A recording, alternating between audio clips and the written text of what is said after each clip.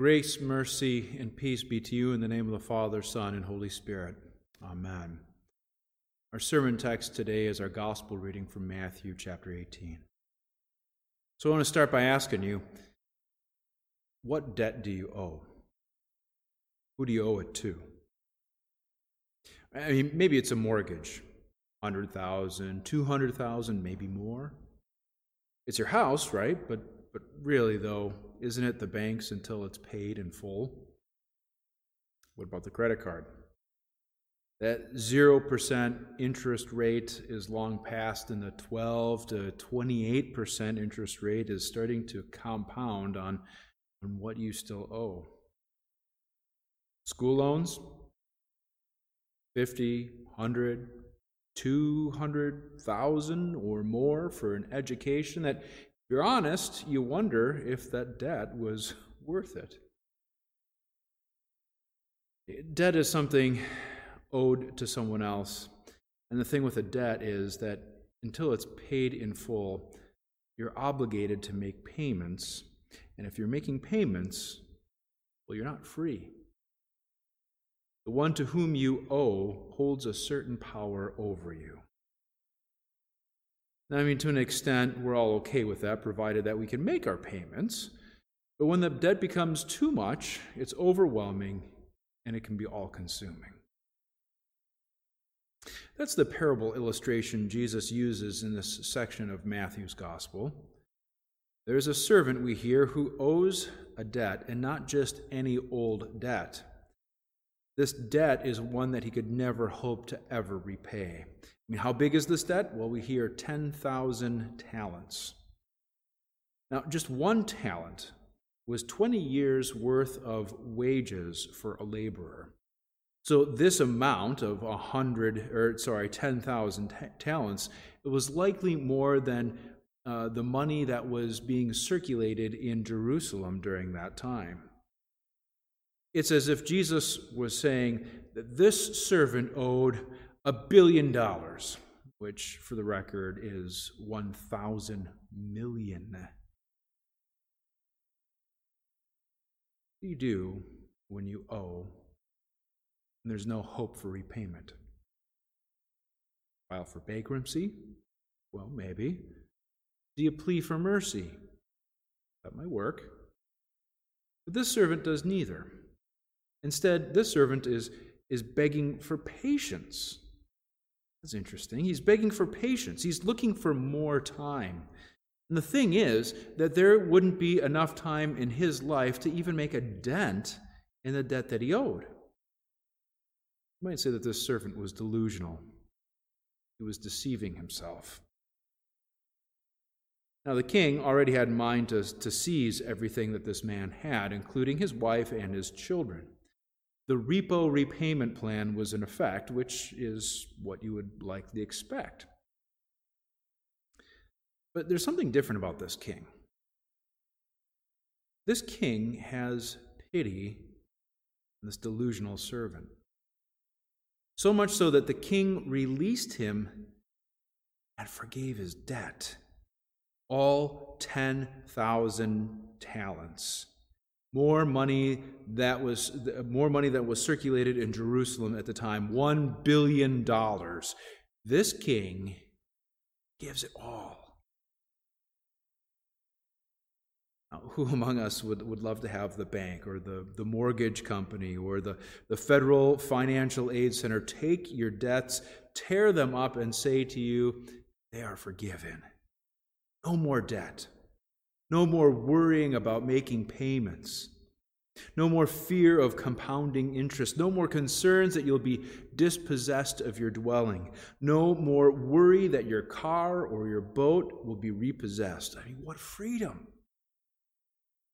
You begin to imagine what you might do in a situation like that. Wait. What would it take for a lender to do such a thing?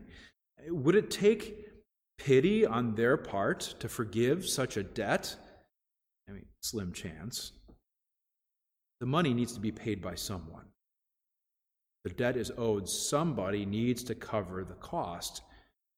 And it sure enough isn't going to be the lenders. The king? Well, the king forgave the debt by covering the cost. The king pays the price of what this man owes, all because he was moved by pity for the man who could never hope to repay such an astronomical debt. Now, one would hope that this man, forgiven such a huge debt, would be the freest and the most generous individual who had ever walked the face of the earth. He had been set free, fully restored. His property was returned. His wife and children were returned and reunited with him. You would think that out of the overflow of joy in his heart from such forgiveness, that he would spread the wealth and, of course, be forgiving himself as he was forgiven. Well, that's what should have happened, right? Not in this parable. This forgiven and free servant goes out and finds a fellow servant who owes him 100 denarii. Well, how much is that? Well, it's roughly 100 days of wage for a laborer. Let's just say it's $100. It's significant, but nowhere near the debt the first servant had. So the forgiven and free servant begins choking the other servant who owes him $100, demanding that he pay it back. And the one being choked says the same thing that the first servant said to the king. He pleads, "Have patience with me, and I will pay it back." But instead of incurring the debt himself, instead of forgiving as he was forgiven, he demanded payment and had his debtor locked up until the debt was paid in full. Of course, we're all shaking our head at this, aren't we? But why? Are you shaking your head because you think that this servant should have done better? Should have forgiven the little debt in light of the great debt that he was released from? Or are you shaking your head because you identify with this servant who, even after being forgiven much, is so reluctant to forgive? What happens in the parable? The king who at first forgave the astronomical debt brings justice to bear on the unforgiving servant for his unwillingness to forgive the debt of the other, even after his own debt was forgiven, and he throws him into jail, never to see the light of day again. Jesus said, "The kingdom of heaven is like this." He said it to Peter and the 12. He says it to us. If your brother is asking for patience and pleading for mercy, forgive him. If he is showing any signs of remorse or repentance, forgive him. If they are delusional and unaware of the enormity of the debt that they owe, forgive them. Why? Because the king has already forgiven you. Your debt was astronomical.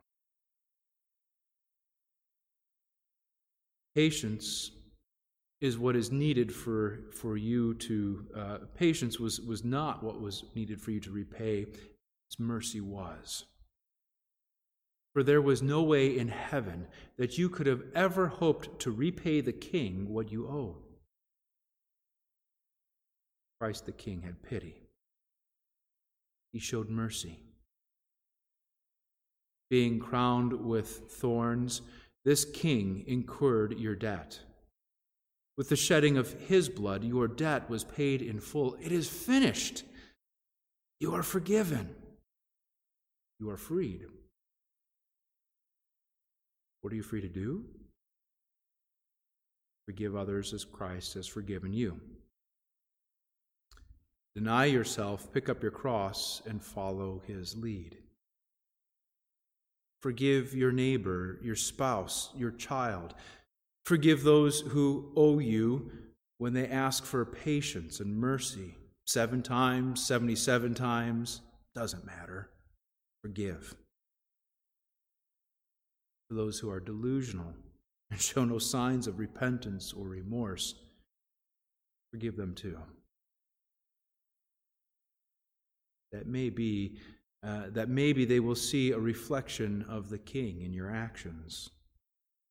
And if not, entrust them to the King's justice. And pray for them that they may know his pity, his mercy, and his forgiveness before it's too late. Christ the King is patient and merciful, slow to anger and abounding in steadfast love. He has forgiven your great debt, and he has set you free. Forgive others. He who calls you is faithful. He will surely do it. Amen. May the peace of Christ, which passes all understanding, guard your hearts and minds in Christ Jesus, our loving, forgiving, and patient King. Amen.